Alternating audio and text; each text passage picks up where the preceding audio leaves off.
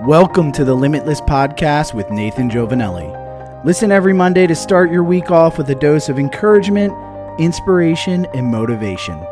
Thanks for tuning in.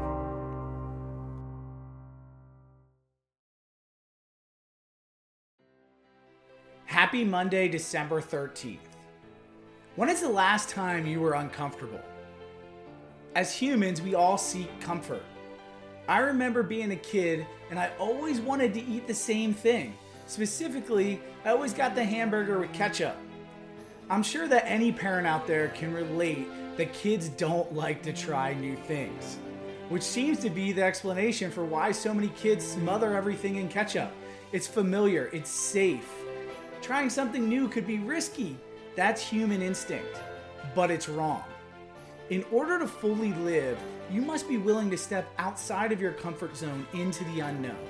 So this week, here's a few suggestions of how you can get comfortable with being uncomfortable. 1, start small.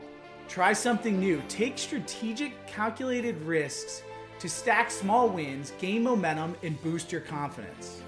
2, next time you face a challenge, don't run from it, embrace it. There's no better thrill than taking on a difficult task and overcoming a challenge to make progress. 3, don't listen to the naysayers. You're gonna have others around you that are trying to pull you back into your safety zone.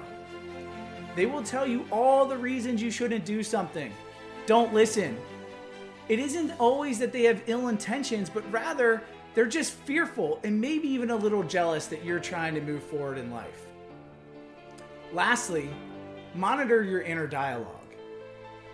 What story are you telling yourself?